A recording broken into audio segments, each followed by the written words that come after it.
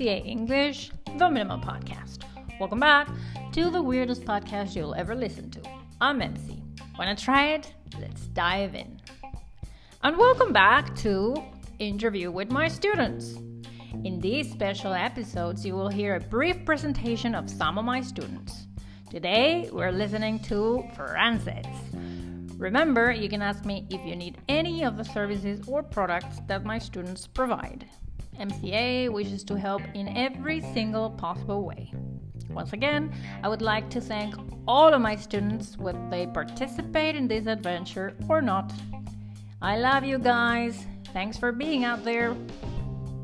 Bear in mind that the purpose of this podcast is for you to hear other pronunciations and also to know a little bit of the relationship that students can have with the English language. So without further ado, here's Frances. Hello MC and everyone listening to this hilarious podcast. My name is Frances. I'm 29 years old and I was born and raised in Buenos Aires. At the moment I work as a public employee.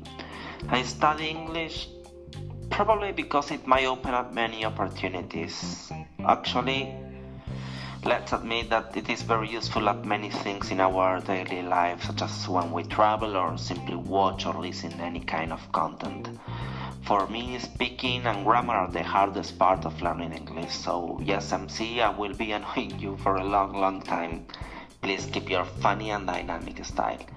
Well, everyone, have a good one and stay tuned. Kudos, Frances! Way to go! Thanks so much for your contribution and for appreciating the work that I do.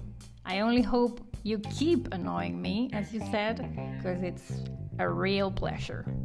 In the following episode of the podcast Interview with My Students, we will meet another member of this happily family called MCA English. Thanks for listening. Have a good one.